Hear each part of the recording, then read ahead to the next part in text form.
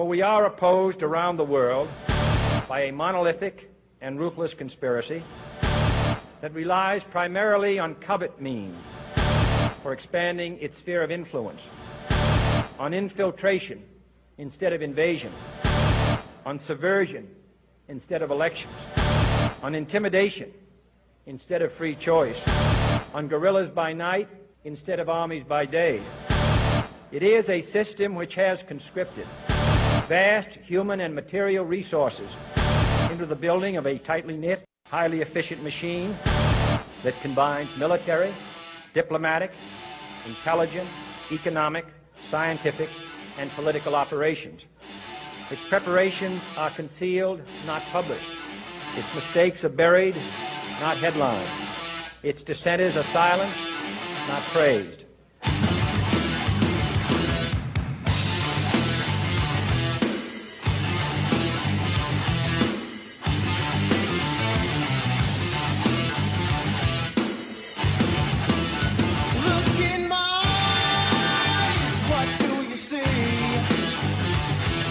The cult of personality. I know your anger, I know your dreams. I've been anything you wanna be.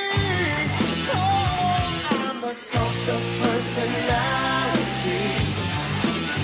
Like Mussolini and Kennedy. I'm the cult of personality. The cult of personality. The cult of personality.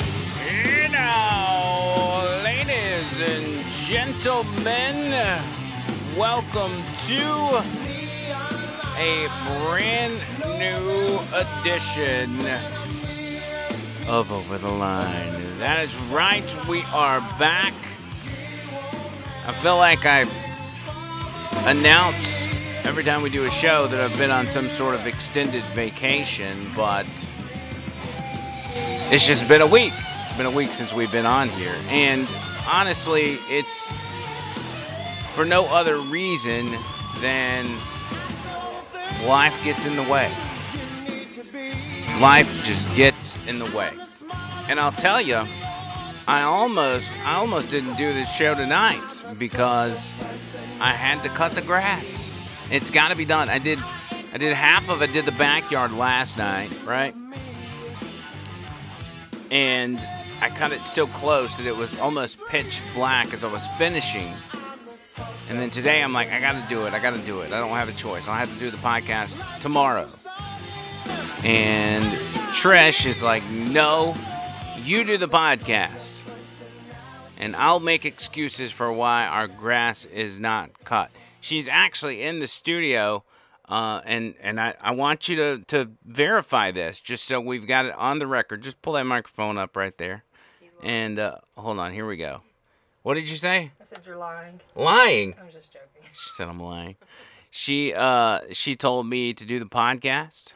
I did. I think basically what happened here was her thinking was, I don't want to have to be berated with politics tonight. Let him take it out on his listeners. So instead of cutting the grass and then hammering me with politics on the backside, you go do the show. Is that pretty much right through me. That's it. That's what it was, wasn't exactly what it was. it? Yeah, I knew it. All right, babe. Have a good But we decided to do the show. So y'all can thank her for having a brand new podcast. And we're going to try to do one tomorrow. We're going to try to do one Thursday. But we needed to get this under our belts because there is so much going on. We had a mandatory show last Tuesday because obviously the Mueller report had been released what was it, a Thursday? The Thursday before that. So we wanted to come talk to you guys and kind of break that down for you a little bit. And we did. And even after that, so much has happened. It's just been absolute pandemonium. Pandemonium. So that's what we're doing here tonight.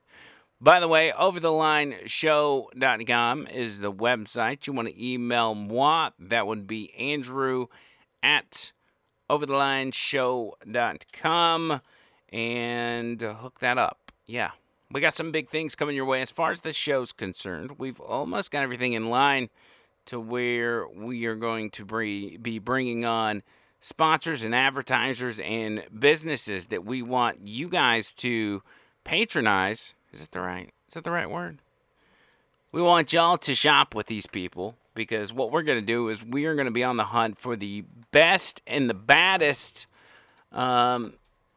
advertisers, businesses, services out there, and we're going to make sure you know who they are and know that they support this podcast. They'll be the reason that this podcast is able to go. And once we have that going, we're going to have a more consistent schedule. I think that's what's most important, because right now this podcast doesn't generate quite enough revenue to justify the time of the day.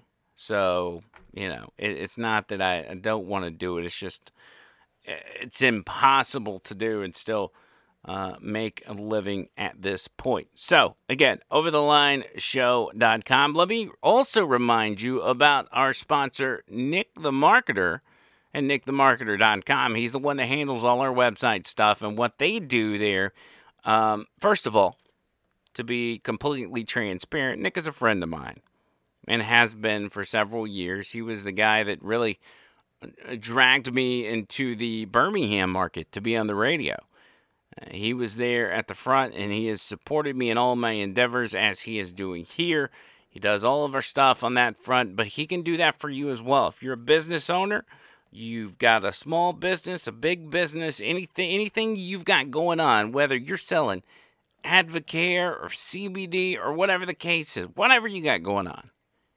If you need somebody to make sure people are seeing your website and your digital footprint, Nick the Marketer is going to make that happen. They have a stellar team put together that's there to take clicks and turn them into customers. Not just get people to come look at your website and make you feel good about yourself because you got a bunch of numbers, but taking those clicks and turning them into customers. That's what they do. That's what they specialize in.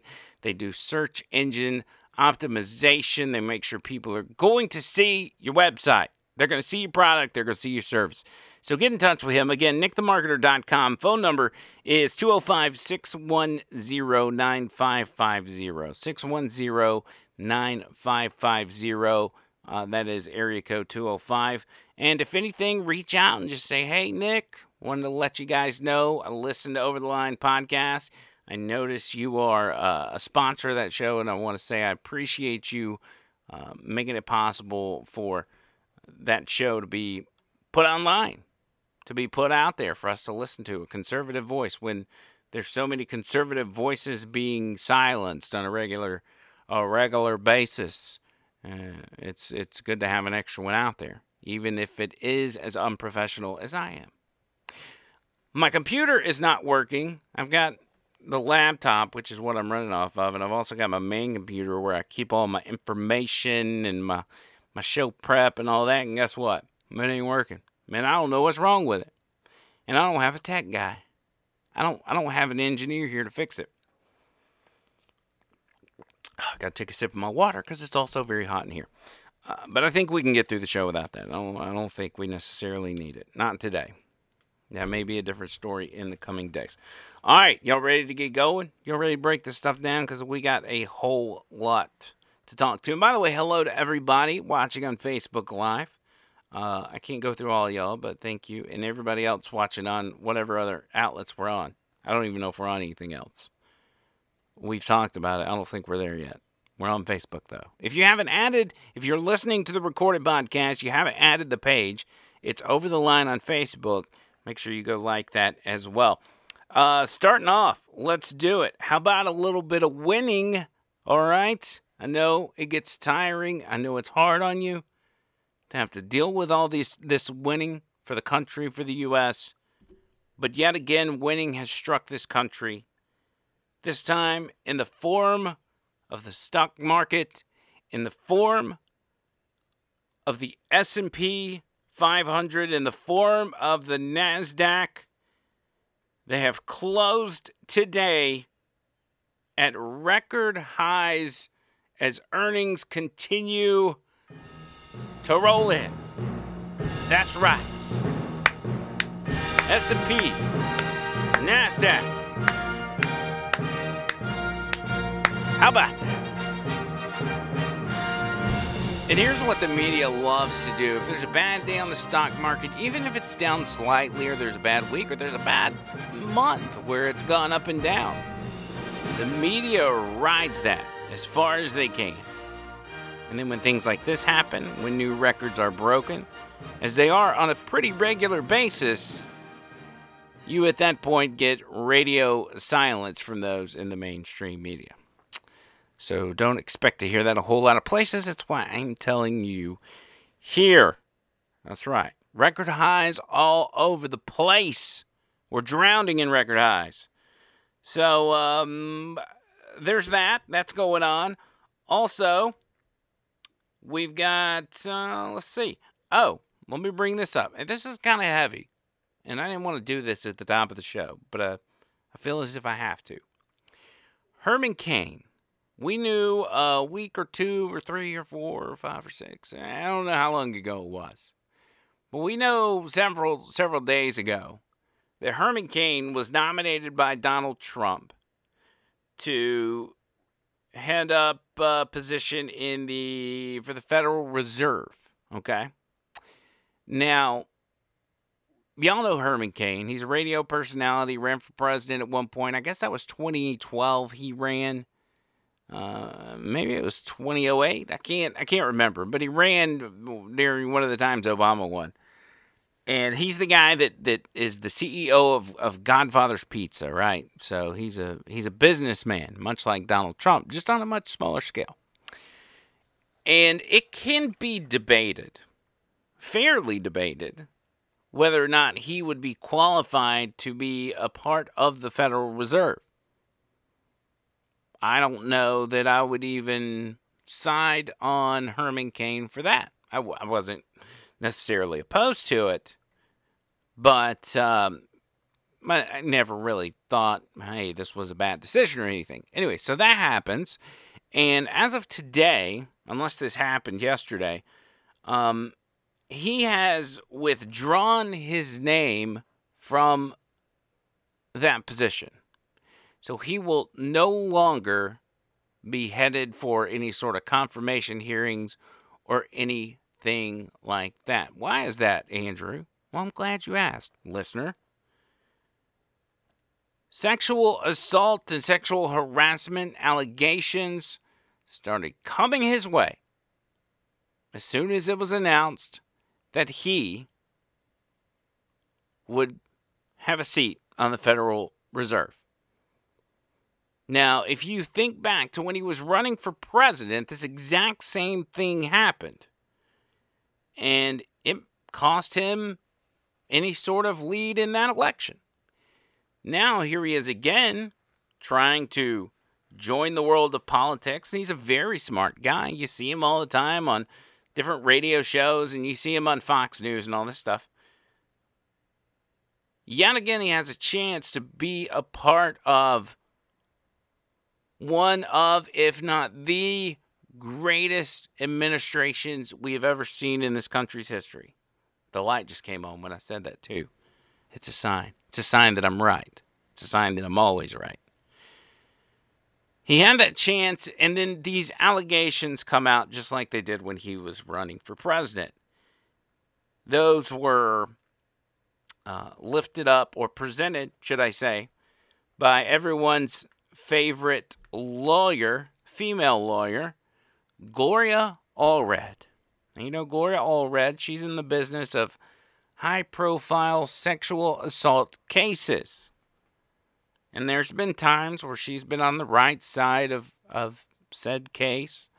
Other times, it's a publicity stunt. Think back most recently to the Brett Kavanaugh confirmation for the Supreme Court.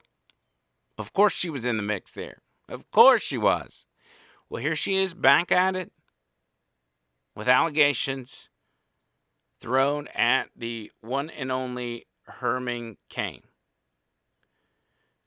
Donald Trump tweeted out on the 22nd, which would have been yesterday. He said, "My friend Herman Cain, a truly wonderful man. has asked me not to nominate him for a seat on the Federal Reserve Board. I will respect his wishes. Herman is a great American who truly loves our country. Now, why would Trump say that about someone who's being accused of sexual assault, who's being accused of sexual harassment? That's a crazy thing to say. It's because it's all fake. It's all show. It's all an attempt to obstruct the Trump presidency. I don't have to go through that. Y'all know that. But the bigger picture here is who it's against.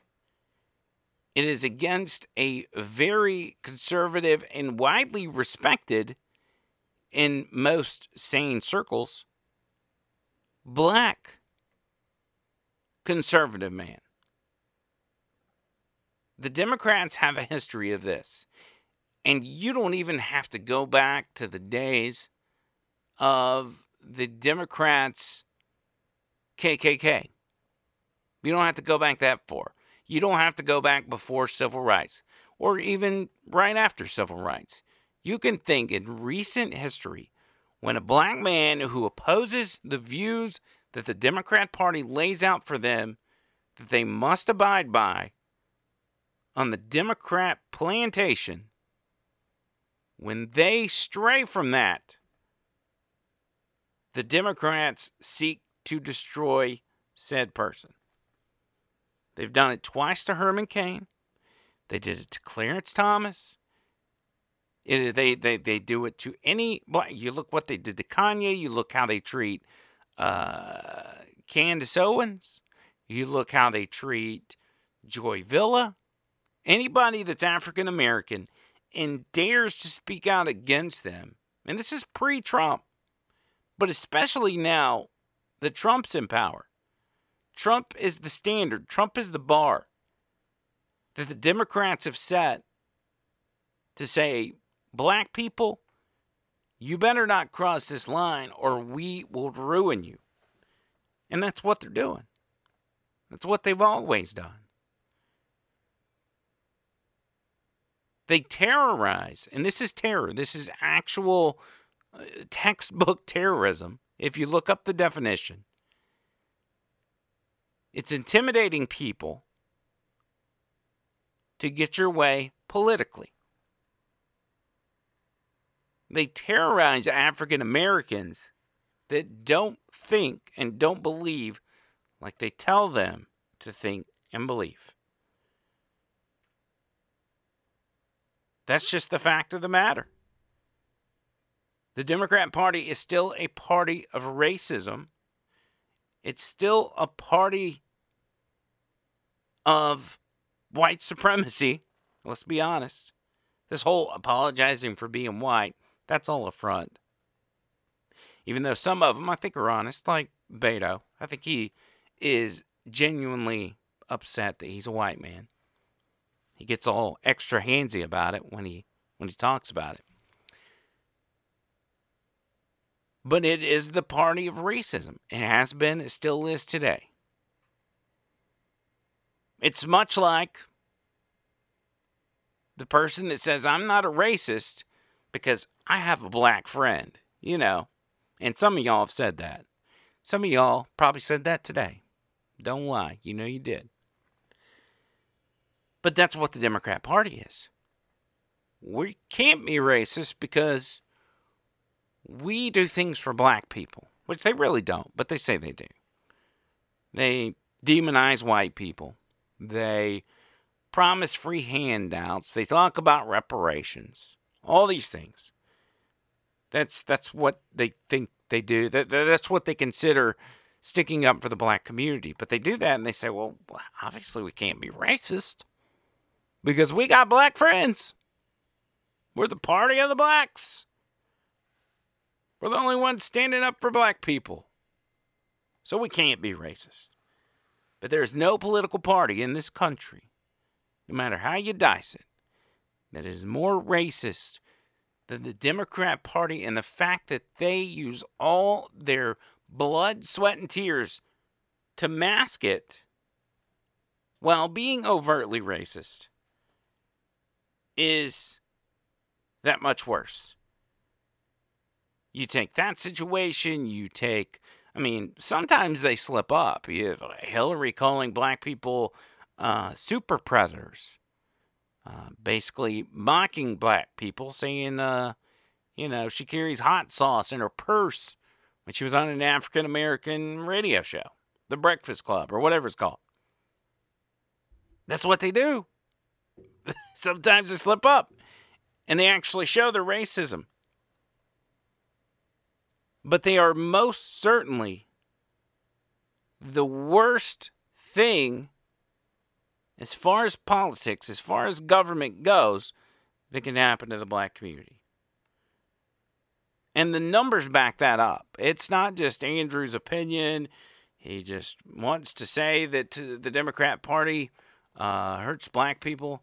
I've got people, some of you guys may know this fellow. His name is Henry Davis, and he went a bit viral when Donald Trump won the election. He put on a video where he was acting like he was going to cry because Trump won, but then he started busting out laughing. And then he's done some music videos after that, so on and so forth. He's on a tangent right now, if you do follow him on Twitter or Facebook, about how he's been talking about how Democrats have done nothing for the black community, but now he's talking about Trump hasn't fulfilled his promise of sticking up for the black community as he said he would do on the campaign trail. But if you really know what's going on and you really watch this stuff, you know that the reason some of these communities are in the shape they're in is because they're run by Democrats. It's simply that. The same Democrats that won't even allow Donald Trump to visit their city. Now, the reason he's talking about this stuff, because the other night he was he was in the hood, he said, and he was grazed by a bullet. Somebody started opening fire, and he got grazed by a bullet, and he wants to know why his communities can't be cleaned up and some of that stuff weeded out, if you will. It's because of the local politicians. That is the very first place in situations like that you have to look. And those people continue to be elected in those cities, and they continue to run those cities into the ground.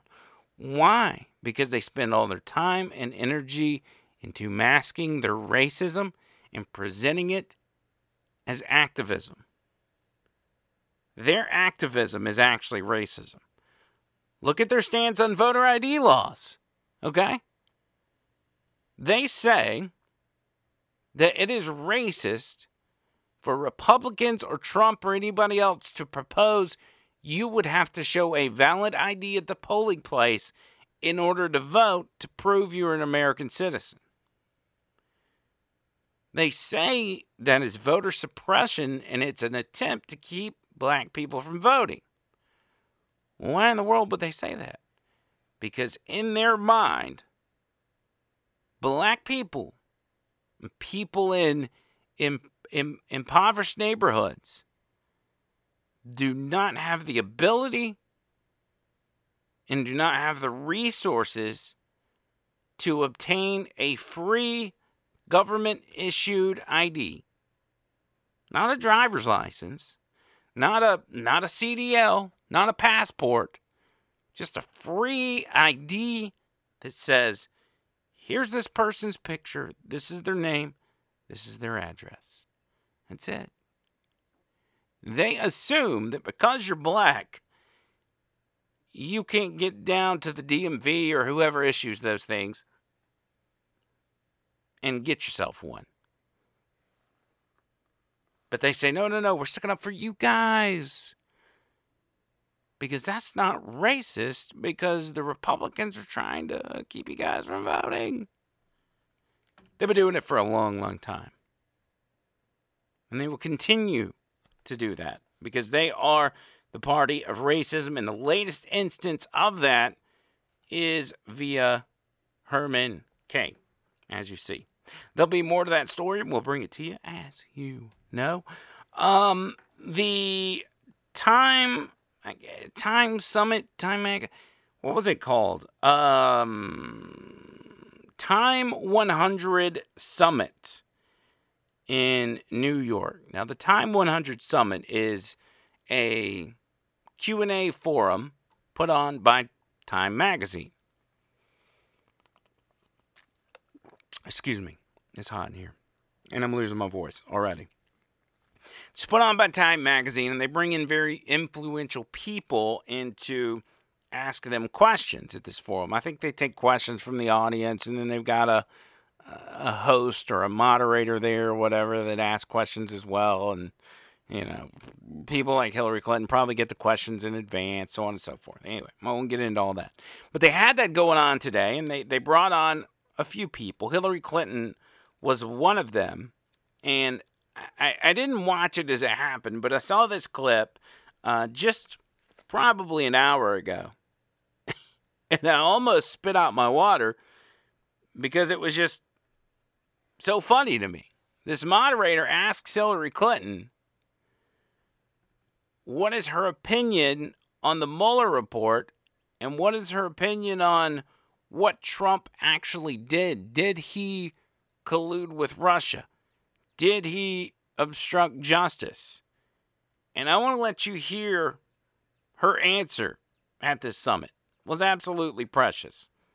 I want to get to 2020 and some other subjects also, but before leaving Mueller, you're a lawyer. Did Donald Trump obstruct justice as you read the... First of all, this guy sounds super nervous. And rightly so, because at any point, if he asks the wrong question or says the wrong thing, the Clintons could have him killed. Incidences as Mueller lays them out?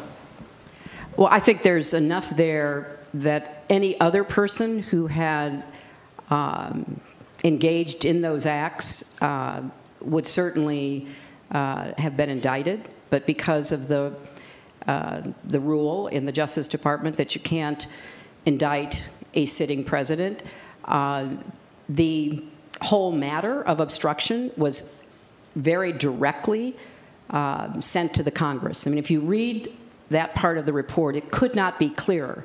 I mean, as I read it, basically what I thought it was saying is, look, we think he obstructed justice. Here are 11 examples of why we think he obstructed justice, but we're under the control of the Justice Department, and their rule is you can't indict.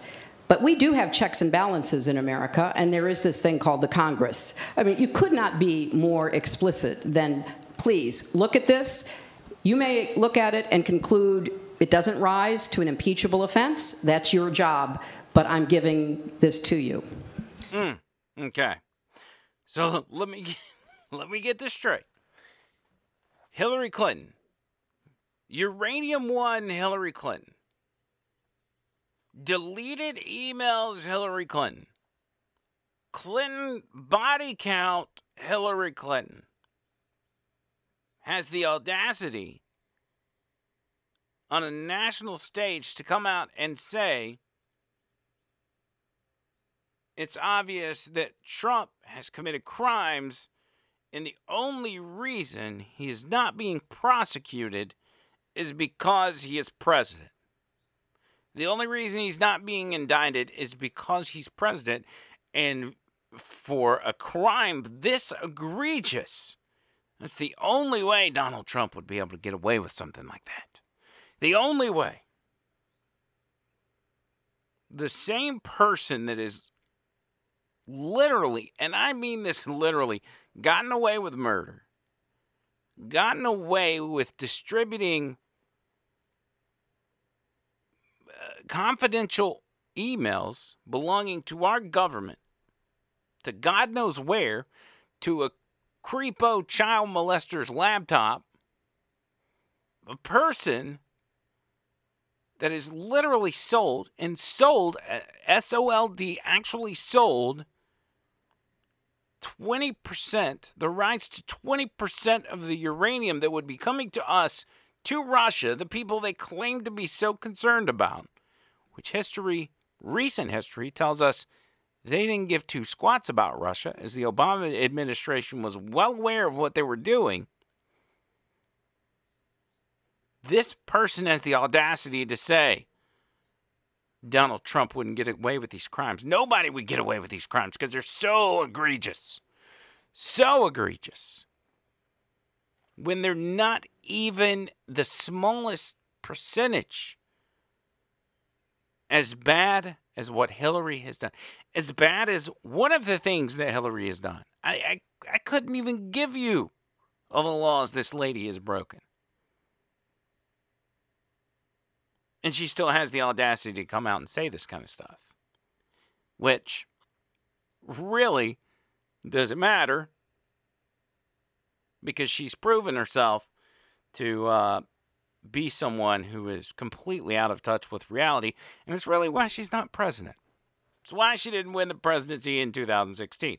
She has no sort of grasp on reality whatsoever. Also, it's funny as she brings this up, just a day before Nancy Pelosi sends out a letter to other Democrats, and I think she even made this comment at one of her press conferences that, hey, I understand that some people in my party want to impeach the president, and I don't think it's a bad thing, or I don't think it's an illegitimate thing. But we need to go where the facts lead us. And this is her freaking out because she knows they don't have what they need to impeach a president. At least impeach a president and the American people will be cool with it and still go into 2020 and her party win an election. She doesn't have the facts, so she's saying, let's see where the facts lead us and go from there. She said, there are other ways to find out what truly happened outside of impeachment hearings, outside of impeachment proceedings. So she's trying to, in a nice way, because Nancy Pelosi is the last person that runs that party. She is the last person that is the leader of the majority in the House of Representatives. It's the crazy, wacko, far-left liberals that are newbies in the House that are running that party. Because where Nancy Pelosi used to be able to stand up to anybody and everybody, now she can't even stand up to the children in her own party. Because the Democrats have created a monster that they can't get a handle on. And the further they push this, the better off Trump's going to be. Y'all know that. That's not rocket science. It's frustrating to hear them say these things. It's frustrating to see anti-Semitic representatives be open about their feelings in the capital, in our nation's capital. It's frustrating, but it's beneficial. The further left they go, the higher Trump's chances go. And they're showing no signs of reversing course. They keep going left. Going and going and going. Also, at that Time 100 summit, Jared Kushner, the Kush, he was there as well. He answered some questions. They asked him about the Mueller investigation and his thoughts. And he simply said that this Mueller investigation did more damage to our democracy than anything the Russians did during the 2016 election. He said this fake witch hunt, and I'm paraphrasing, this witch hunt and this attack on a duly elected president, this coup on a duly elected president, did more damage to our democracy and was more threatening to our democracy that all the Facebook ads in the world and all the fake Twitter accounts in the world that Russia could get their hands on. Because think about Russia's efforts in attacking our democracy, if that's what we're going to call it. Their number one objective was to divide this country. And Democrats held out their hand and said, you got yourself a deal. We'll divide this country till the cows come home. The Democrats have been doing Russia's bidding since day one. Since this whole thing started, Democrats have been on the side of Russia. And the way they went about achieving this was to get on social media and just say a bunch of stuff. Was to get on social media and talk about hot button issues. You're trying to get people stirred up, it's kind of like what I do on Twitter. I get on there just trying to make people mad, make them block me. That's all Russia was doing. They were just stirring up strife in this country. And they were very successful at it. But all they did was go through social media and say stuff. They didn't change any votes. They didn't hack any voting machines. They didn't even try to assassinate any politician. They simply got on social media and said some stuff. So the Democrats said the threat to our democracy, the true threat to our democracy, is that. Why? Why do they say that? Because they view you, the American people, as being too stupid, not smart enough to decipher what's real and what's fake, and that you let one of the most important decisions you, as an American, can make is casting your vote for really any office, but especially President of the U.S. You are too stupid to not let social media dictate who you're going to vote for. And that's why what Russia did is such a threat to our democracy. That's what the Democrats say. And Jared Kushner at this summit said the opposite. He said what the Democrats did in their attempt to remove Trump from office with a fake scandal, with a fake investigation, and continuing with their fake investigation, was the biggest threat to democracy that we've seen in a while. Much bigger than Russia's handful of Facebook ads they purchased. Much more dangerous than a Trump Tower meeting with some chick that lied about what you wanted to meet about, which was also set up by the Democrats. So it was fake as well. Because, as you know, she met with Fusion GPS before that meeting, and then right after the meeting, she met with Fusion GPS again. That's not rocket science either. You can figure that out. But the liberal media has been running with the Kushner clip of him saying that today because the absurdity that he would just brush off the Russian interference in the 2016 election. It just shows you how disconnected this White House is from reality. They say that on a daily basis as well. It's the people, and it goes back to the analogy where you're not racist because you got a black friend. The people that are most disconnected from reality are the ones that on a daily basis scream that the current occupants in the White House are disconnected from reality. They're the ones. They are the ones. No grasp on reality. Not just Hillary Clinton, not just the politicians, not Swalwell, not Adam Schiff, not just them. It's the Morning Joes. It's the Mika Brzezinski. It's the Chris Cuomo. It's the Anderson Cooper and Don Lemon. It's all of them. They're all absolutely disconnected. Why? Because they live in a bubble. And this is why you see so many people in the big cities having the same liberal viewpoints. They live in a bubble. For instance, in New York, these media types live in this bubble where they all talk to each other about the same things and have the same opinions. Hollywood's a great example of that. Why is everybody uber left in Hollywood? Because nobody disagrees with anybody. Nobody challenges anybody.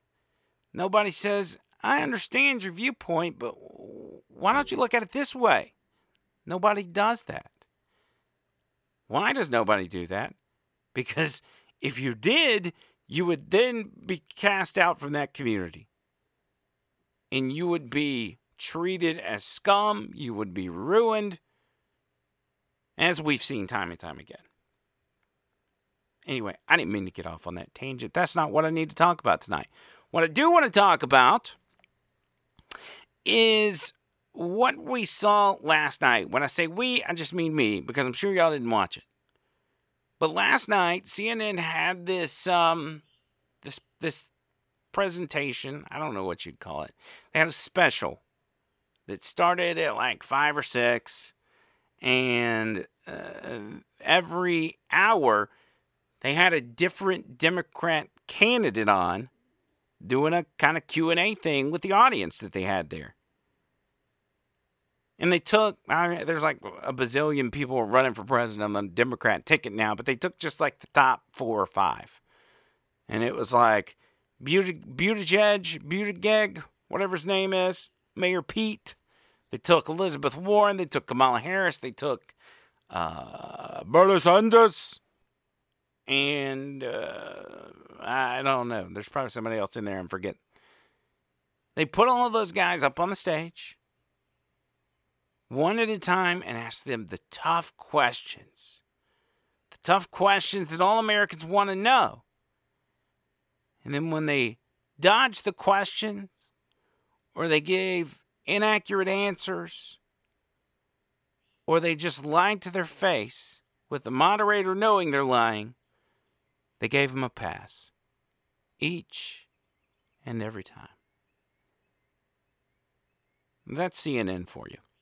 Which reminds me of an amazing tweet that Donald Trump sent out. I believe this was yesterday. And I posted it on the Facebook page, so you've probably already seen it.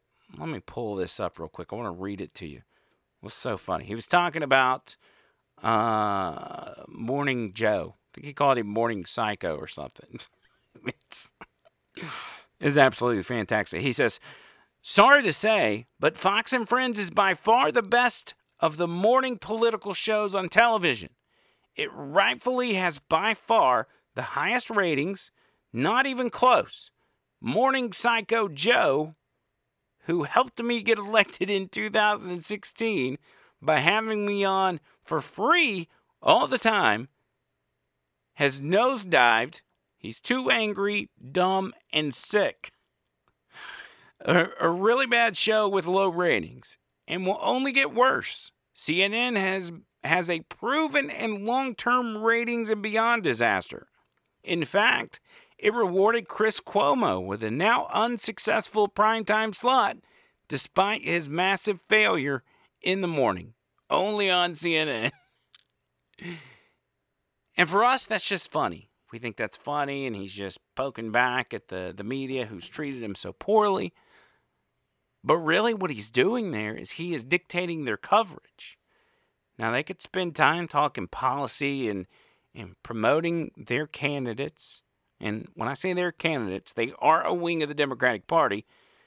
So they want the best Democrat nominee to be elected to run against Trump. Instead of them talking about that and helping voters, helping Democrat voters that watch their shows decide on who that best person is, they instead will talk for 2 hours about how Trump sent this tweet, and they will analyze it for their entire show. And he knows that. And that's why he does that. He's playing them. He's dictating their shows. It's absolutely amazing. But they took a break from that last night. And they went and they had this little town hall, this Q&A, whatever you call it. And I want to play you some of the audio when we get back on the other side, because since they're not going to be able to,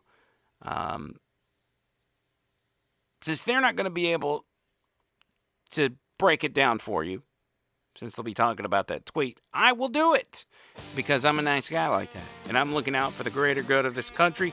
I'm looking out for your own good. I want the best for you. You, the American citizen. You, the over-the-line listener.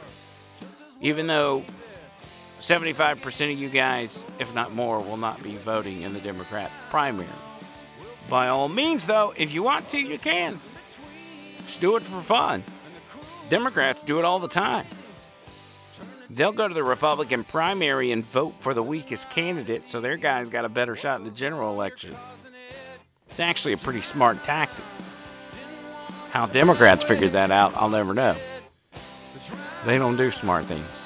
I'm going to take a quick break. When we get back on the other side, I will play you some of that. You're going to love it. Over the Line, overthelineshow.com. April 23rd, 2019. Hang tight. Happenstances falling through the cracks each day. Too close now to change it. Whose goal is lighter anyway? When in doubt, move on. No need to sort it out. You're with me now. We'll be again. All their points in between. I want to find the right side of you. Living right is easy. What goes wrong, you're causing it to drown. Didn't want to turn that way, you're causing it to drown. Doesn't make a difference now, you're causing it. Are you looking to get the word out and help grow your business? Hey, it's Andrew from Over the Line, the podcast. We are looking to partner with brand new business owners to help grow their business and get the word out to our listeners so we can link them up with the best businesses around. They spend their hard-earned money on these products, on these services, and we want to make sure we get them teamed up with the right people. If you're interested in teaming up with this podcast and letting people know about your business, contact me, Andrew at overthelineshow.com. That's Andrew at overthelineshow.com. This report is brought to you by the Pancake King. Look out for a crash with two-course sandwiches at Green Valley Road. How is this even possible? Right now, the Mountain Brook Pancakes confirms that a two-course sandwich crash at Pump House Road overpass. Unbelievable, but true. We've got 3 hot, fluffy golden pancakes from the left and right lanes. That may be the cause of the crash. I'm Kathy Egg White with your... How is this even possible? Traffic...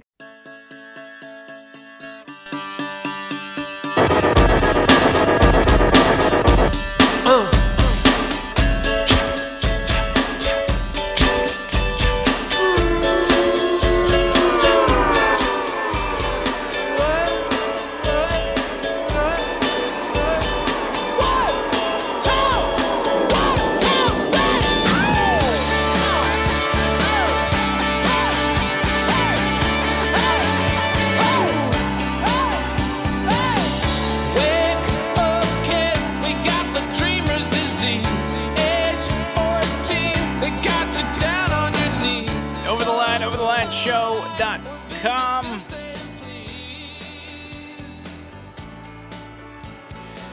April 23rd, 2019. I've gotten that audio from that Q&A town hall gimmick CNN conducted last night.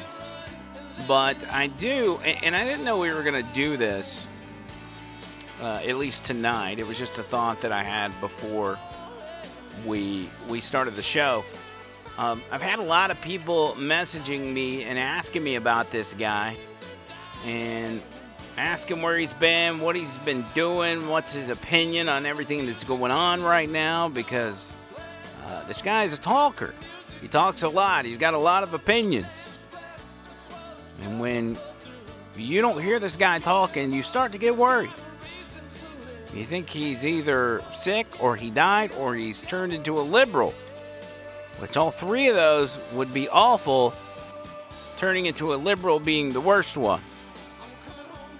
But that person has decided that he will take time out of his busy schedule and grace us with his presence right here on this podcast. That person, former state senator Scott Joseph Beeson. Scott Beeson, how are you? I'm doing great, Andrew. How are you? What is Joseph your middle name? No, actually, Jason is my first name, so it's Jason Scott Beeson. Oh, yeah, I just made that up anyway. It's close. I mean, you're very. I mean, you had the J. Jason is that doesn't seem like a normal name from your era. Your mom must have been ahead of her time. Scott was the very normal name. When we moved to Gardendale, I think there were 4 Scotts in my grade. Jason Scott sounds good. I just don't know if my parents ever said Jason Beeson, and then they realized, well, that's not going to work. So that's how I ended up Scott. I'm gonna start calling you Jason. All this time, and I never knew that. That's actually pretty cool. Jason. Well, that's probably a reason Probably that I never told you. Jason Beeson. But it's really good to talk to you. I told you had to come on this podcast because you didn't call me back the last time I texted you, and you promised me you would. So that's true, and guilt does overcome me. I admit I do some things out of guilt. Nothing. I get Beeson to do nothing last minute, but this was last minute, and he came through. I'm very proud of you. First off, tell everybody tell me what you've been up to. I have no idea.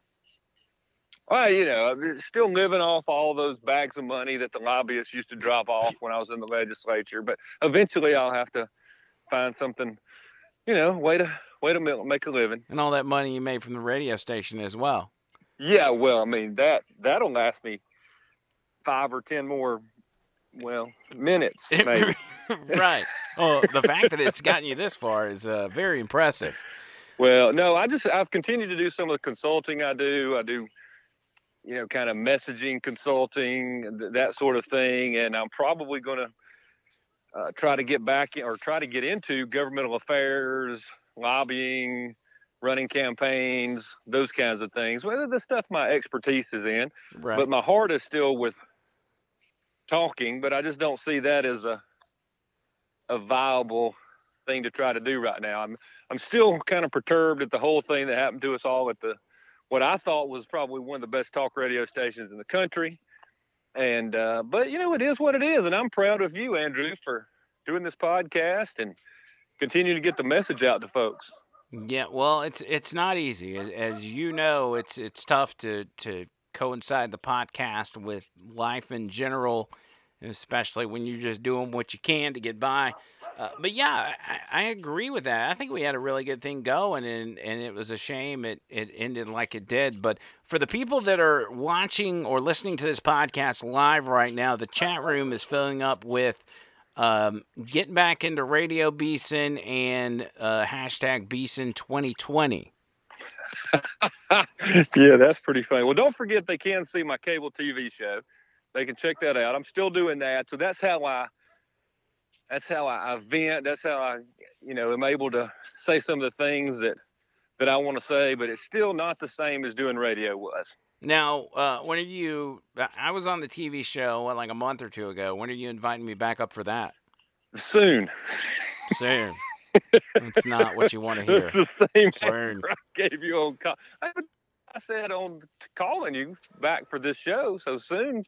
Could be, Thursday. Could be in 5 minutes. Who knows? That's right. All right. Well, since we got you on here, let's break down some of the stuff that's been going on, because everybody wants to know your opinion on everything that's transpired. There's so much going on. Everything from a bazillion Democrats have announced they're running for president, to the Mueller report dropping. We're not going to have time to get to all of it, obviously, but let's just go with the obvious. And that is the Mueller report. Where were you at when it dropped? What were you doing? What were your initial thoughts? Well, we knew for a couple of days ahead of time that that report was going to come out. I was not surprised at all by that report. I still to this day think that Mueller's job was to get the president. I think that's what his assigned task was. And I think he realized somewhere along the way that they were just not going to be able to make that stick. And I do think that Mueller purposefully left these little crumbs in there in the report so that Democrats and the left and the media would have something to glom onto, and they have all jumped on this obstruction of justice, which is just the craziest, nuttiest, makes no sense in the world. But they know that the people who follow them and the people with Trump derangement syndrome, they don't have to have facts. They don't have to have reality. They just need something to hold on to so they can continue to just be, I don't know what resistors, I guess. Yeah. And Mueller purposely left some stuff in there. When you write sentences, I've been involved with a lot of political things for years and years, a lot of campaigns, committee reports, different organizations trying to say, why the state should give them money, or the state shouldn't do this, or the state should do that. And these things, especially when written by high power attorneys, they don't leave little phrases in there for nothing. And when Mueller says something on the line, what was it of, well, we're not making any charges, but it definitely doesn't exonerate. That kind of thing, that's not on accident. They put those things in there so that someone could grab hold of them. And that's why I still do not have a lot of respect for Robert Mueller. No, that's not what a prosecutor does. It was very obvious to those of us that are paying attention and realize what's going on. We see that he didn't have what he was tasked with obtaining. So what he had to do is paint a picture that allowed Democrats to continue to run with this thing. And why Mueller or the Democrats or whoever haven't realized that this is only going to be detrimental to their cause of re-election, that's what he did. It was not a report of findings from an investigation. It was a political document to say, here's what you need to continue going with this. I don't have a crime. There never was a crime. We knew that, but here's some things you can take with you to keep talking about this mess. Well, they did that, and then they had the 14 referrals for criminal investigation. Examples, now, yeah. I mean, you can refer. I could refer Santa Claus as being a toy store thief if I wanted to, if I'm a federal prosecutor. So that doesn't necessarily mean anything, but he made sure they had that. And then you get this, the members of the media, what was it, Joe Scarborough on Morning Joe, them saying that, well, the president acting all upset and saying that what was the word he used? I'm not going to say what he said, but we're effed and innocent people don't do that. Bull hawk. Innocent people are the ones who are the most ticked off when somebody says, think about it. If you did something you weren't supposed to do, you were a little kid growing up, or you're speeding and you get caught, and you're like, crap, yeah, okay, I know. But if somebody gives you a speeding ticket and you weren't speeding, you're ticked. Right, you're going to be defensive. Absolutely. And if I'm the president, I brought this up to somebody the other day.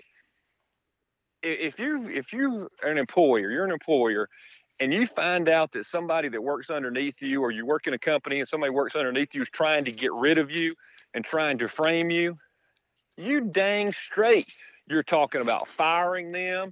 You're talking about firing everybody. You're trying to figure out how to beat this back. I just think it is, I don't know what the word really is. I haven't been talking enough to have all my words at my disposal, I guess. But right. For anybody to go out and say that being upset about being unjustly accused is somehow shows guilt and not innocence, that person is just flat out lying to the American people. And I think Joe Scarborough did that. You were called a traitor to your country. You were accused of committing... You're a lackey for Putin. Right. I mean, you're just carrying the water for, Russia. I mean, you can't, if you're a true patriot, like people like you and I are, and someone goes out and says you're a traitor, those are fighting words in Alabama. Yeah, they say he has committed treason. For 2 years, said this man had committed treason. And in the world of Democrats, when they say you committed treason, that's their way of saying they want you dead. They want you dead because the penalty for treason is having your, or as April Ryan likes to say about Sarah Huckabee Sanders, have your head lopped off. And I thought we shot people, but I guess she's longing for the French Revolution. She's going back to medieval times. She wants to bring back the guillotine. But of course, he is going to be upset. And the funny thing is where he said, "I'm effed." If he even said that, and I keep in mind, this is not something they have on tape. This is just what they've heard from people or what people have told them under oath. And we know now that plenty of people lied under oath, and the Democrats have no interest in prosecuting any of these people. Just see Michael Cohen. Even if he did say that, if you look at the full context, it had nothing to do with him doing anything wrong. And that's even said in the document. But Morning Joe and the rest of those guys, they ran with it, and they said this shows that he's obviously guilty of colluding with Russia or whatever. Yeah, I am shocked. And I don't know how many of the American people, I know that we tend to think that this is going to help Donald Trump in his reelection, and maybe it'll help Republicans, which I'm not sure helping Republicans helps us much anymore, since Republicans on the state level and at the national level have decided they're just going to act like old Democrats. Right. And that's another issue, I guess, for another show. But I'm not sure with the American people. I mean, I look at the president's approval ratings. They should be higher. He's been, everything he has said for the last two plus years is accurate. He wasn't colluding with Russia. They have nothing. And his approval ratings have stayed exactly the same. We have a better economy than we've had in decades. His approval ratings stay the same. It's a weird time that we live in this country, and I'm afraid we've just about created enough of the freeloader generations that it may not be salvageable. I mean, I hate to be a doom and gloom person, but I think I want to make sure that people who love this country, who believe in this country, who believe in free markets and believe in Christian ethics and the things that made the country great, they have got to go vote, because look what happened to us in the midterm elections. I didn't think Americans were dumb enough to put Democrats in charge of the U.S. House, and they did. Well, and it's also important to note that when Republicans win, they have not just won fairly. They had not just won because they got more electoral votes or, more people showed up at the polls. They've actually won and then had to defeat cheating as well. And I know that sounds like you're just sticking up for Republicans, Andrew, drinking Trump's bathwater. But Democrats cheat. They cheat at the polls. They do this every single election cycle. And it's why they've got the advantage every year. You don't just have to beat them fairly. You have to beat them, and then you have to beat illegal aliens. You have to beat dead people voting. You have to beat people voting multiple times in multiple states. You have to beat more people voting than are registered to vote. Yes. You have to beat more people voting than actually live in the community. And here's the thing. If anybody is missing it out there, this is what happens. The reason Democrats and leftists always complain about how the voters are being suppressed, it's so that when someone comes along and says, hey, y'all can't do that, more people are voting here than are even registered, they have an automatic response, and they attack that person as someone who's trying to suppress the vote when that person is really trying to just make sure that there's honest elections. That's what they did in Georgia. That's what they do all over the country. Mm-hmm. Yeah, and I had a big rant at the beginning of this podcast about how Democrats talk about Republicans trying to suppress voters, in particular suppress black voters because they're apparent racist, when in reality, the people that claim all this threat to our democracy and our elections, this, that, and the other, not only are they being hypocrites on that front and opening us up for more election interference or, Russia, instead of just buying Facebook ads, actually changing votes, but they are also saying black people are not capable enough to get out and get a free government ID, even the poorest of people. And that's not just black people. I'm just talking about on the front of racism when they say voter suppression is a race thing. They're saying because of the color of your skin, you can't even go get a free government-issued ID. Not a driver's license, not a CDL license, not a passport, just a regular free ID. You're not capable of doing so, and that's why we have to make sure you don't need that when you go vote. You have to go vote. If there's somebody that's why I say it really has nothing to do. Black voters don't believe they can't get an ID. They don't believe that other black voters can't get an ID. It's all part of a scheme, and its goal is to make Republicans, black, white, green, orange, red, whatever color, be fearful, and to make sure that we do everything possible to prove to the world that we're not suppressing the vote. So we come up with these ideas. We'll go out and vote for, I don't know what it is, early voting, because we want to prove that everybody can. And what happens? The Democrat political machine goes out and makes sure that everybody, at least their name, votes. They may not vote. They may not actually ever see the absentee ballot, but somebody did. It's just like in Florida. My prediction is, and I don't know why people are not talking about this, the state of Florida, during the midterm elections, the people of Florida voted to automatically restore the voting rights of felons. Now, they did that partially in response to, guess who? A judge who came along and said, oh, no, you can't do this. You've disenfranchised all these felons. And part of the response was putting it on the ballot. Well, they added possibly a little over a million, or a little less, about 1 million voters to the rolls.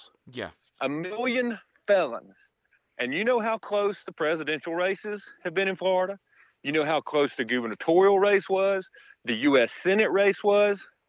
You give the Democrat, MoveOn.org, George Soros machine a pool of 1 million votes.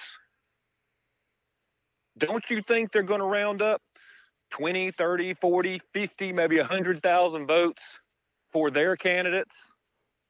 Absolutely, they're going to. Absolutely. I'm not sure we can ever win that state after what they did to themselves in the midterm. Well, and we all know that George Soros has no problem paying $5 per vote, like put $5 on an inmate's books in order for them to vote, which I know we're talking about felons that are out of jail, but right. It's absolutely ridiculous, and that's the whole purpose. It's part of the cheating scheme. What was the difference in the gubernatorial race and the U.S. Senate race? Was it 10,000 in the governor's race, or less than 20? It was very slim. And then something less than 50 for the U.S. Senate race. But you get my point. If you got 100,000 or 1 million people out there possibly, and you give them 2 years to do it, I think they flip 20, 30, 40, 50,000 votes into extra Democrat votes. Yeah. They can literally sway not just statewide elections, but national elections with that, especially as this thing spreads. And I haven't talked about it yet, but the thought process behind some of the Democrat candidates that every American should have the right to vote. I mean, this is outside of illegals voting, but everybody from the Boston bomber to the white kid that ran over the protester in Charlottesville during the Unite the Right protest stuff. Like, and I don't think they realize what they're doing on that front. But literally, it's those crazy far left policies. But I want to go back real quick to your point about the polls. And we remember how wrong the polls were in 2016, and it's just easy to dismiss the polls now because of what happened back then. But I don't think that's always going to be the case. I think, though, that the same reasoning behind why the 2016 polls were so wrong still apply today, and maybe even more so because everything's so polarized. Trump supporters, especially... So are you telling me Trump supporters would not answer polling accurately? They would say, I don't support the president. I don't think you think they're skewed against the president, but far more people are supported. No, I don't think that they're saying I don't support the president. I think they're just not getting involved with it. I think they're just saying, you know what, I vote I'm neutral. Hoping for they were just lying to the pollsters. And they may be. That may be the case. But when you see on the news people getting attacked, everybody from adults to women to children to teenagers getting attacked for wearing a MAGA hat or whatever the case is, you realize it's not worth the trouble for you to even answer a question from a pollster honestly, because you don't know how they're going to react. Like, for instance, you don't know if that's really a pollster or who it is, or somebody wants to come vandalize your house. Like, and listen to this: I'm in Birmingham every day, all day, doing Uber and Lyft. I wear on my right wrist 2 wristbands that say Trump 2020, keep America great. Okay. And there has been plenty of money in the form of tips that I've missed out on because of these. I can also, with my sunglasses on, look in my rearview mirror as I'm driving down the road and see them eyeballing my wrist, seeing these bands. And this is not everybody. This is a handful of people. Right. And you feel them judging you because everything is so polarized. And some people, that would literally put them in a position to say, it's not worth me putting myself at risk, at risk for being either ridiculed or physically harmed or harassed or whatever the case is. So I think it's highly likely that they're like, they either lie, as you said, or say, you know, I'm not going to be a part of this poll. I don't keep up with politics or whatever. I hope you're right. That would be the best thing to happen. On my cable show, I like to play clips of these man on the street things and go into college campuses and asking them about, I don't do it, but it's other people have done it, asking them about socialism or free college tuition or free health care. Why are you a Bernie supporter? That kind of stuff. And I'm just always fascinated with how many Americans have no idea what they're talking about. And my favorite one is when they ask the question, well, what about when the president said this? And the person answering the question will be, he's a racist. He is terrible. He's awful. He should be, thrown in jail. And then they say, well, this wasn't Trump. This was Barack Obama. Right. And the person is speechless. And they are just taught to be anti-Trump. That's kind of if you're cool, if you're with it, you're anti-Trump. And that kind of stuff is worrisome. Right. It certainly is. And you have every reason to worry. There's several things that show the glass half full instead of half empty. But the fact that we've got people in the race, you got Bernie Sanders, for instance, who's running second place behind a guy that hasn't even officially announced he's running. That would have been unheard of 10, 20, 30 years ago, that an openly socialist guy would be that popular. And how popular he was in 2016. I mean, there's a good possibility that he could be our president today had not Hillary Clinton bought the DNC and stolen the primary from him. And that's scary. Well, I think that what has happened is, and I don't know how long you want me to rant on your show, and I appreciate you having me on. is that I really do believe that the liberal or left-leaning assault on public education, we're finally seeing the fruit of all the seeds that have been planted for the last maybe 50 years, maybe longer than that. If you ever study some of the history, this whole idea is a great example. This whole idea of calling the United States a democracy, that was unheard of until something like, I want to say 1910. So we're looking at 110 years almost now. And a purposeful effort was done to start beginning talking about America as a democracy. And textbooks began to say it was a democracy. Even in some of the military training stuff began to call the United States a democracy.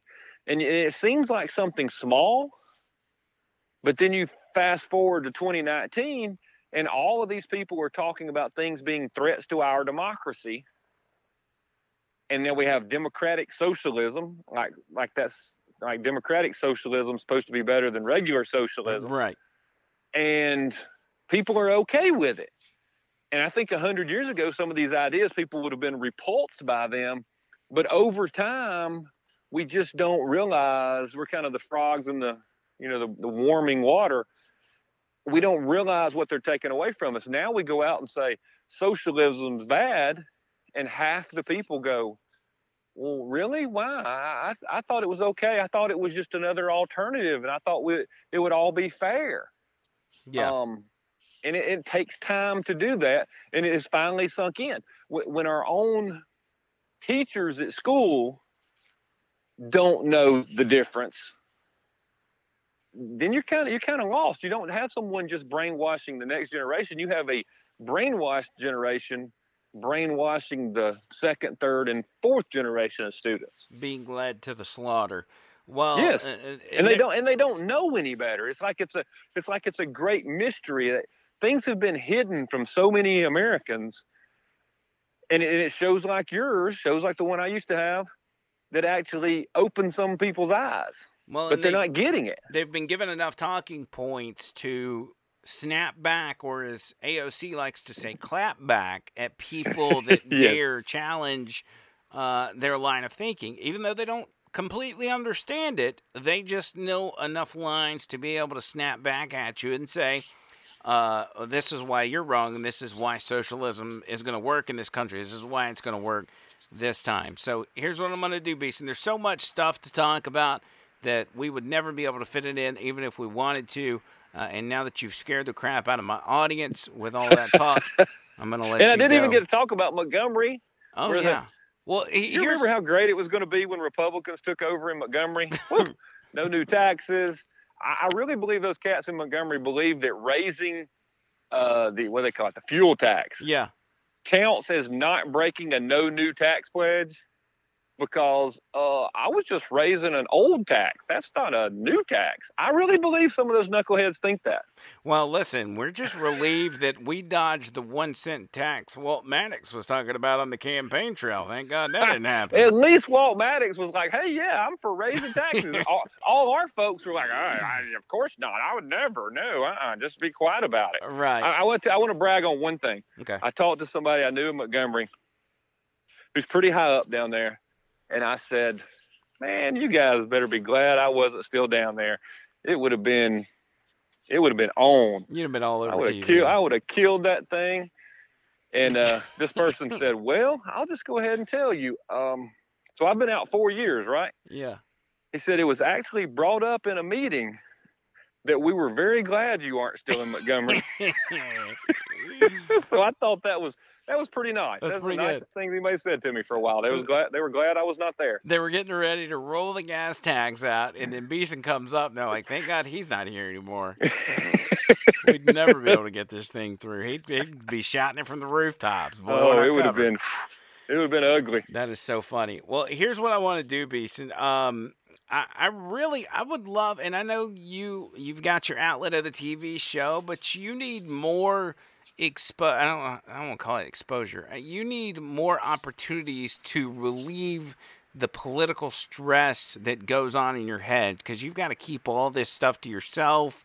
You don't get to put it out over airwaves or anything like that. So you have an open invitation on this show. We can make it a weekly thing or whatever the case is where you come on. And I know I told you it was going to be like 10 minutes, and we've been on the phone together for 30 minutes. But we'll literally, if we make this a regular thing, we'll literally keep it at a certain time and have you on to talk about some of this stuff, especially the state stuff, because you know how I am about that, and I'd love to get some of that insight from you. You got it. Well, we'll do it. We'll see how the job goes and how the time goes, but I do appreciate you having me on, and you got a great podcast. I hope people just keep on telling their friends and neighbors about it, so you can just keep those numbers just keep going up. Tell your mama and them. Say it. Tell your mom and them. There you go. All right. Scott Beeson, appreciate it, buddy. I'll talk to you soon. All right. See you, Andrew. Bye. There's your man, Scott Beeson, calling me at the last minute. I'm so excited I got to talk to Scott Beeson. I'm glad y'all got to hear from Scott Beeson. And there were so many things we needed to talk about. We were never going to get to them, but whatever. So here's what I want to do, because we don't really have much time left in this podcast. We're already over the time limit that we wanted to do, but I promised y'all some of that CNN stuff from last night. So let me breeze through that before we split. I told you it's Elizabeth Warren, Mayor Pete, Kamala Harris, Bernie Sanders, just some of your front runners for the Democrat primary, right? And just to kind of hit the high points for each of them, Elizabeth Warren, she's come out. She's actually the first 2020 contender to come out and just straight up say, it's time to impeach the president. Now that we see the Mueller report, it's obvious he needs to be impeached. She's pulling no punches. And the reason she's doing that because she's sagging behind in the polls. And she thinks that it's because she's not connecting with the far left side of the party, which is really not the case, but she thinks. It's not going to vote well for her, but whatever, let her do her thing. She knows what she's doing, okay? She knows what she's doing, just like she knows she's Indian American, Native American, excuse me. I didn't say that right. But another big thing she talked about was the universal child care, the universal pre-K, universal free college tuition, and all this kind of stuff, and how she's going to pay for it. It's a very simple method. Here's a little bit of the audio from that CNN town hall, the Elizabeth Warren version. I had to take out loans to pay for my education that I will be paying off for years. What is your plan to deal with student debt and the rising cost of education? Okay, thanks for the question, Dina. You know, this is the America we live in now. Basically, to get a shot at a middle-class life, you've got to have some post-high school technical training, 2-year college, 4-year college, maybe graduate school, depending on who you are and what you're ending up doing. The position of the federal government has been good luck to you. You're on your own. The one thing they've done is they've lent tens of thousands, hundreds of thousands, millions, billions of dollars to our students, and it is now crushing them. So my proposal is to say this isn't right. What we have to do as a country is roll back that debt. And so I have two parts to the proposal. Part one is that we say that we are going to roll back student loan debt for about 95% of students who have debt. That's part one. And part two is to make sure that we never get in this mess again on student loan debt, and that is to make college universally available with free tuition and fees, and to put more money into Pell Grants so that students of color, so that our poorest students have real access to college, and that we put some real money into our historically black colleges and universities. This is about opportunity for everyone. And can we talk about how to pay for it? I was just for a minute. That. You want to ask? Because that please. is the criticism, obviously, from Republicans to say how you're going to pay for it, and even please tell us how you're going to pay for this. Some centrist Democrats who say, doesn't this feed the narrative that Democrats just want to give everything away for free? So let's remember where this all started. I started in several months ago talking about a wealth tax, an ultra millionaire's tax. It's 2 cents on every dollar of the great fortunes above $50 million. So your 50 millionth and first dollar, you got to pay 2 cents and 2 cents on all of the dollars after that. And here's the stunning part. If we ask the great fortunes in this country, and understand, this isn't about trying to be nasty or say that you've done anything wrong. What it's about is saying, look, you had a great idea, you got out there, you've worked hard, or you inherited well, whichever one it was.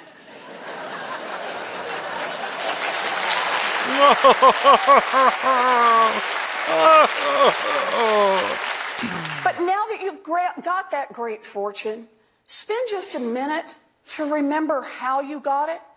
You built that great business, or your ancestors did, using workers that all of us help pay to educate. And then Obama comes and pushes her down and says, you didn't build that. Market, using roads and bridges that all of us help pay to build. You were protected in your factories with firefighters and police officers that all of us help to pay. And we say, good for you that you have now gotten this great fortune, but 2 cents, you got to pay something back so everybody else gets a chance. And here's how the money works out. If we put that 2 cent wealth tax in place on the 75,000 largest fortunes in this country, 2 cents, we can do universal child care for every baby 0 to 5, universal pre-K, universal college, and knock back the student loan debt burden for 95% of our students and still have nearly $1 trillion left over. Right. Yeah, we'll believe that. Now think about this, just real quick. You always hear them talk about the 1%, richest 1% in this country, the top 1%. How many people are in this country? I'll lowball it. We'll say 300 million people. Okay, I think it's like 360 or something like that. And that's probably inaccurate. It's probably way higher than that. So say there's 300 million people in this country, and the top 1% of people in this country, the top 1%, which is gauging people by their wealth, the top 1%. What is 1% of 300 million? What is that? That's 3 million people. You're wanting to financially rape 3 million people by putting an absurd 70, and it says 2 cents wealth tax on the super rich. 3 million people. People that create jobs, people that contribute to this economy, people that contribute to charities, people that will take their money elsewhere if they know the government is going to steal it from them. And at that point, your grand idea is all of a sudden down the drain, but you've already promised the free stuff. So then, guess what? You have to give the free stuff. And who's on the hook for it? The people like us who can't afford to stash our money offshore. We'll be on the hook. Democrats are adamant about this issue for one reason and one reason only. You know, if you send your kid to college, when your kid comes back, you are going to have to combat a liberal ideology that has been instilled in that child at that university. Now, if you raise that kid on a strong conservative foundation, they may be able to combat that.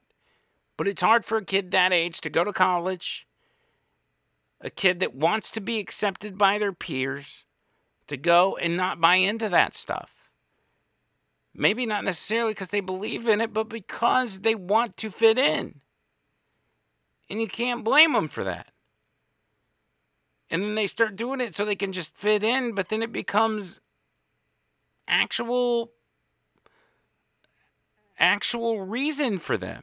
It becomes their way of thinking. And then they come home and then you have to combat that. They want every parent to go through that. They feel as if if you don't go to college, you cannot live a successful life as well. Learning a trade is not going to make you successful. You have to go to college. You have to have a job where you're wearing a suit and tie every day. Because their agenda is not going to allow you to get a job that you would obtain without a college degree, that you would learn a trade and go do. Or that you would, here's a perfect example. They need you to go to college because if they get their way, there'll be no more coal mines. There'll be no more steel mills. There'll be no more blue-collar jobs because we got to save the earth. New York is literally saying right now that they're trying to ban steel and glass skyscrapers, y'all. This is how crazy they are. They're absurd. They want this country.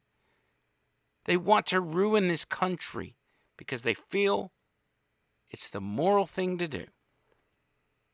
Because they live in some sort of twisted fantasy where America is the best country in the world, but they got there in an immoral way, and it needs to be taken away from them. It's not about saving the planet. They know the global warming numbers are fudged. It's about globalism and about bringing America down to everybody else's level and even lower. That's what that's about. That's what Elizabeth Warren stands for. That's what the Democrat Party stands for. Now, Pete Buttigieg, the first part of his name is B-U-T-T, so it's but I think it's Buttigieg. Mayor Pete, as they call him, or as he calls himself, he hasn't really talked much policy. He doesn't even have any policy points on his website. Like, if you go to his website, unless they've changed it in the past 12 hours, there's nothing really talking about policy on his website. All that it talks about is, I'm a veteran and I'm gay. So, and I'm a regular American because I'm from South Bend, Indiana. So, nobody cares. The voters of Indiana sure don't. You may have won in South Bend, but guess what? Most of Indiana, most of Ohio, most of Michigan, these guys are blue-collar, good old boys. They're not going to vote for you just because you're gay. They're not going to vote against you because you're gay. But they sure as heck aren't going to vote for you because you're gay and because you serve this country. Which, by the way, I asked the question on Twitter today, has anybody actually checked on Pete Buttigieg on his military record? He claims to be a veteran. The media claims to be that he's a veteran. But the last time we trusted the media to vet someone's military service, we were told some angry old Indian guy was a Vietnam vet that was harassed by some white kid. If you're a Democrat or you promote their cause and you tell them I'm X, Y, and Z, they're not going to double check. So somebody might want to check on that. Just a heads up. You might want to look into it. Not that I think the guy's lying. I'm just saying. Somebody might want to check. That's all. But he does talk just a little slither of policy. Just a little bit. And he touched on the Second Amendment. What did he say about the Second Amendment? He says that gun control is, in fact, compatible with the Second Amendment. That you can have gun control and still keep the Second Amendment intact. That's what he believes. He is Mr. Gun Control. And so is Kamala Harris. Kamala Harris actually said that if Congress doesn't act and implement gun control in her first 100 days, that she will use an executive order to implement gun control as president. As a future educator, I'm really bothered that public schools are being targets for mass shootings. 2 days ago was the 20th anniversary of the Columbine massacre, but still 2 decades later, no major gun control legislation has been passed. So my question is, as president, how will you go about keeping our schools safe and keeping guns out of the hands of those who should not have them? Thank you, Ben. And I'm sure that there are plenty of students here who, while you were in high school, even middle school, that you had to participate in a drill, right? Where you were convened and your teachers taught you about how you need to go and run in a closet because there may be a mass shooter roaming the hallways of your school. And in our America, that should never have to happen. Conversations take place every night. Conversations take place every night between students and their parents. Why do these things have to happen? Why do we have to have a drill like that? To which, of course, the response is because there are people in Washington, D.C., supposed leaders, who have failed to have the courage to reject a false choice, which suggests you're either in favor of the Second Amendment or you want to take everyone's guns away. Supposed leaders in Washington, D.C., who have failed to have the courage to recognize, you know what, you want to go hunting, that's fine. But we need reasonable gun safety laws in this country, starting with universal background checks and a renewal of the assault weapon ban. But they have failed to have the courage to act. So, Ben, here's my response to you. You just listen to the terminology, a renewal of the assault weapons ban. That the assault weapons ban was a thing at one time, but we had a radical far right-wing government that took it away and gave people access to machine guns and turret guns and all kinds of dangerous stuff. Upon being elected, I will give the United States Congress 100 days to get their act together and have the courage to pass reasonable gun safety laws. And if they fail to do it, then I will take executive action. And specifically what I will do is put in place a requirement that for anyone who sells more than 5 guns a year, they are required to do background checks when they sell those guns. I will require that for any gun dealer that breaks the law, the ATF take their license. And by the way, ATF, alcohol, tobacco, and firearms. Well, the ATF has been doing a lot of the A and the T, but not much of the F. And we need to fix that. And then demonizing law enforcement. On the third piece, because none of us have been sleeping over the last 2 years, part of what has happened under the current administration is they took fugitives off the list of prohibited people. I put them back on the list, meaning that fugitives from justice should not be able to purchase a handgun or any kind of weapon. So that's what I do. Fugitives from justice. So basically, what you just heard, Kamala Harris, first of all, cited laws that are already in place, pretended they were no longer there, they were taken away by Trump, and she's going to re-implement them. She said Trump is allowing fugitives to have guns, which would still be illegal. And she demonized the ATF, saying that they're not doing their job. They're not taking away the license of people who of gun retail stores, gun retail owners that are illegally selling guns. They're not doing anything about it. They're just letting them have it.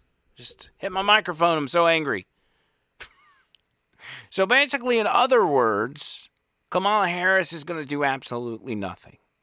If Congress fails to act on doing nothing, then she is going to use an executive order to demand more of nothing be done about guns. Y'all know the story. Y'all know how this goes.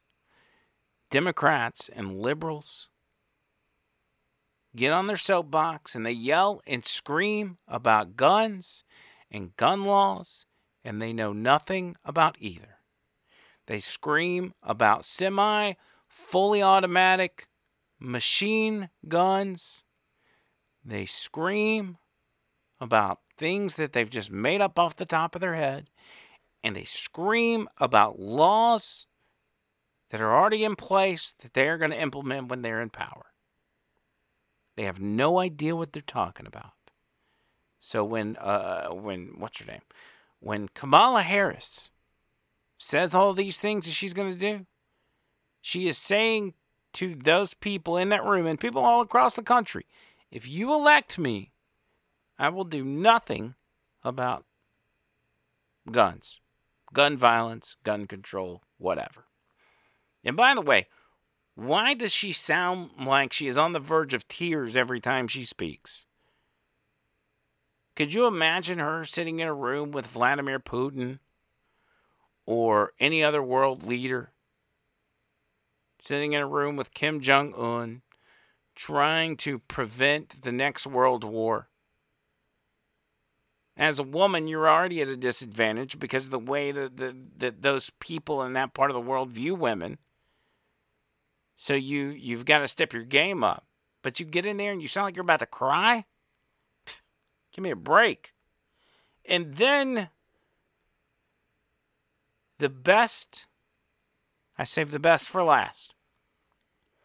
Bernie Sanders said so many things I will not be able to fit them in this podcast, but we will talk about them at a later date.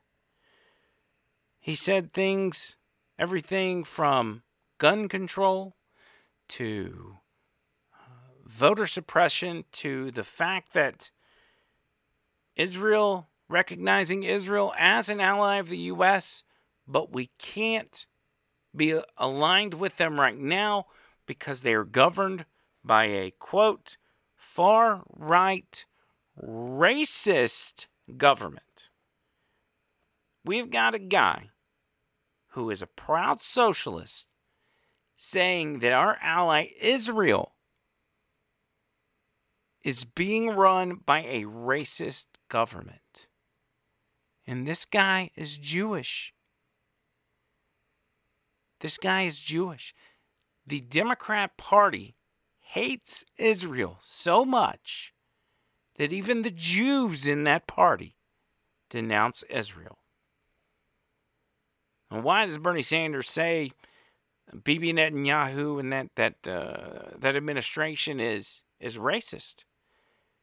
It's because they don't allow Hamas and they don't allow the Palestinians to murder their people and to breach their borders. And this is a topic for another show.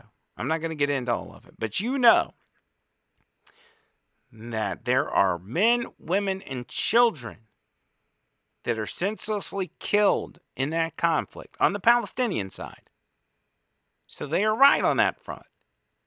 But the reason that happens is because Hamas and the other terror groups and angry Palestinians, they all rush to the border, they throw Molotov cocktails, they detonate bombs, they send fire kites or whatever they're called, anything they can do to kill Jewish people. They do on the border each and every day. And they drag women and children out there with them. Innocent women and children. So when Israel and their military is forced to fire back, those women and children end up dying. And Hamas and the Palestinians have no problem with that. Because they are not in just a normal war or a normal battlefield scenario. They're in a battle for the narrative of this entire thing. And if they can get a major portion of the political community in the U.S. to be on their side, they're winning. That's why they do this. Those women and children that they send out there to die is for the greater good, in their opinion. It's so they can put them in the line of fire, and when they die, they report to news agencies like the AP, like the NBCs, like the CBS, and the CNNs and the MSNBCs. So they can tell them Israelis are killing innocent Palestinians, and they'll happily report it without even investigating or trying to see what the bigger picture is, or what actually is going on, or why these people were actually killed. But in Bernie Sanders' opinion, it's just Israel being racist and just wanting to kill brown people on the other side of the border. That, in my opinion, is probably one of the most, if not the most absurd thing he said last night. But if it was the first, this was a very close second. He was asked about a position that he has stated in the past about how every American has the right to vote, even if they're a felon, as we talked about with Beeson, or if they are currently serving time, even life, even on death row in prison, that they still have the right. That interaction went down like this. Live on CNN. If we can get it to play. Senator Sanders, you have said that you believe that people with felony records should be allowed to vote while in prison. Does this mean that you would support enfranchising people like the Boston Marathon bomber, a convicted terrorist and murderer? Do you think that those convicted of sexual assault should have the opportunity to vote for politicians who could have a direct impact on women's rights? Okay, thank you for the question, Ann. And let me just say this. What our campaign is about, and what I believe, is creating a vibrant democracy. Today, as you may know, we have one of the lowest voter turnouts of any major country on earth. I want to see us have one of the highest voter turnouts. And by the way, what we're seeing is more young people getting involved in the political process, but not enough. And in my view, if young people voted at the same percentage that older people voted in this country, we would transform this nation. But to get to your point, we live in a moment where cowardly Republican governors are trying to suppress the vote. And in fact, right here, as you may know, in New Hampshire, the legislature and the governor are working hard to make it more difficult for young people to vote. And to me, that is an incredibly undemocratic, un-American process. And I say to those people, by the way, if you don't have the guts to participate in free and fair elections, you should get another job and get out of politics. All right? So we got to... So here is, and to answer your question, as it happens in my own state of Vermont, from the very first days of our state's history, what our Constitution says is that everybody can vote. That is true. So people in jail can vote. Now, here is my view. If somebody commits a serious crime, sexual assault, murder, they're going to be punished. They may be in jail for 10 years, 20 years, 50 years, their whole lives. That's what happens when you commit a serious crime. But I think the right to vote is inherent to our democracy. Yes, even for terrible people. Because once you start chipping away and you say, well, that guy committed a terrible crime, not going to let him vote, or that person did that, not going to let that person vote, you're running down a slippery slope. So I believe that people who commit crimes, they pay the price. When they get out of jail, I believe they certainly should have the right to vote. But I do believe that even if they are in jail, they're paying their price to society, but that should not take away their inherent American right to participate in our democracy. Applause for the answer. My follow-up question goes to this being like you're writing an opposition ad against you by saying you think the Boston Marathon bomber should vote not after he pays his debt to society, but while he's in jail. You sure about that? Well, Chris, I think I have written many 30-second opposition ads throughout my life. This will be just another one. But I do believe, look, you know, this is what I believe. Do you believe in democracy? Do you believe that every single American 18 years of age or older who's an American citizen has the right to vote? Once you start chipping away at that, believe me, that's what our Republican governors all over this country are doing. They come up with all kinds of excuses why people of color, young people, poor people can't vote. And I will do everything I can to resist it. This is a democracy. We've got to expand that democracy. And I believe every single person does have the right to vote.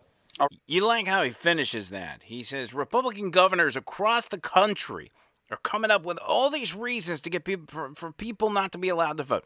People of color, young people, people that are not citizens. Absurd reasons for people not to vote. That's scary right there. That is absolutely terrifying. So let's just run the list of people under the Bernie Sanders administration that would be able to vote if he, in fact, passed this law in his administration, made this a thing. You would have the Boston Marathon bombers, obviously, the Sinarov brothers. They're still alive. You would have tons and tons of child molesters, child rapists, regular rapists, plenty of murderers. You've got Charles Manson. Would be able to cast his vote. He's still alive, right? You've got the guy from Charlottesville, Virginia, that tragically ran over that female protester, as you remember. He would have the right to vote. The Uber driver that just recently killed that young girl in South Carolina as she thought she was getting into her Uber, he would then have the right to vote. Just think about in your mind the worst people that are currently incarcerated that did the most awful things imaginable. I just read a story today about a guy getting in a fight with his girlfriend or his wife or whatever. And he ended up shooting his young child that looked to be maybe one year old in the face with a shotgun because he was fighting with his girl, with the mother of this child. He would have the right to vote if Bernie Sanders has his way. The most evil, deranged people in this country, Bernie Sanders says, should have the inherent right to vote. Now think about that. And it's not just one vote. There are plenty of these sick, deranged people out there. Plenty of these sick people that are in prisons. What does that open us up for? Does that open us up for a member of the NAMBLA Association to then run for president? The National Association of Man-Boy Lovers of America? Men that openly express their pedophilia and try to convince people that it's normal? Does it open the door for those people to run for president? Because they've got a voting base locked in at that point. The people in prison for molesting children and raping children, they're going to definitely vote for that guy. He gets in there, he's going to give all those guys a pardon. They'll get out of prison. What about people that promote, say, terrorism is okay? That the Boston Marathon bombings are okay? You got the Tsarnaev brothers. You got plenty of... What about the guy that sent the mail bombs to Democrats around the country? If that's even real. He didn't have the right to vote. You almost wonder to yourself if Bernie's even thinking these things through. Because if you could go just down a list of people that would go against everything Bernie Sanders claims to stand for. Think about all the skinheads in prison. All the white supremacists in prison. The awful, awful people that not only shouldn't see the light of day, but some of them shouldn't be breathing the same oxygen that we're breathing. Bernie Sanders says that those people should be granted the right to help decide who governs this country. How scary is that? How terrifying is that? That will come back to bite Bernie Sanders. As scary as that is, I actually think that could be a good thing. Because Bernie Sanders still has a lot of popularity. And Bernie Sanders would have won the 2016 primary had it not been for the Democrat Party and Hillary Clinton screwing him over. And he had enough momentum that he could have done a much better job against Trump than Hillary ever would have.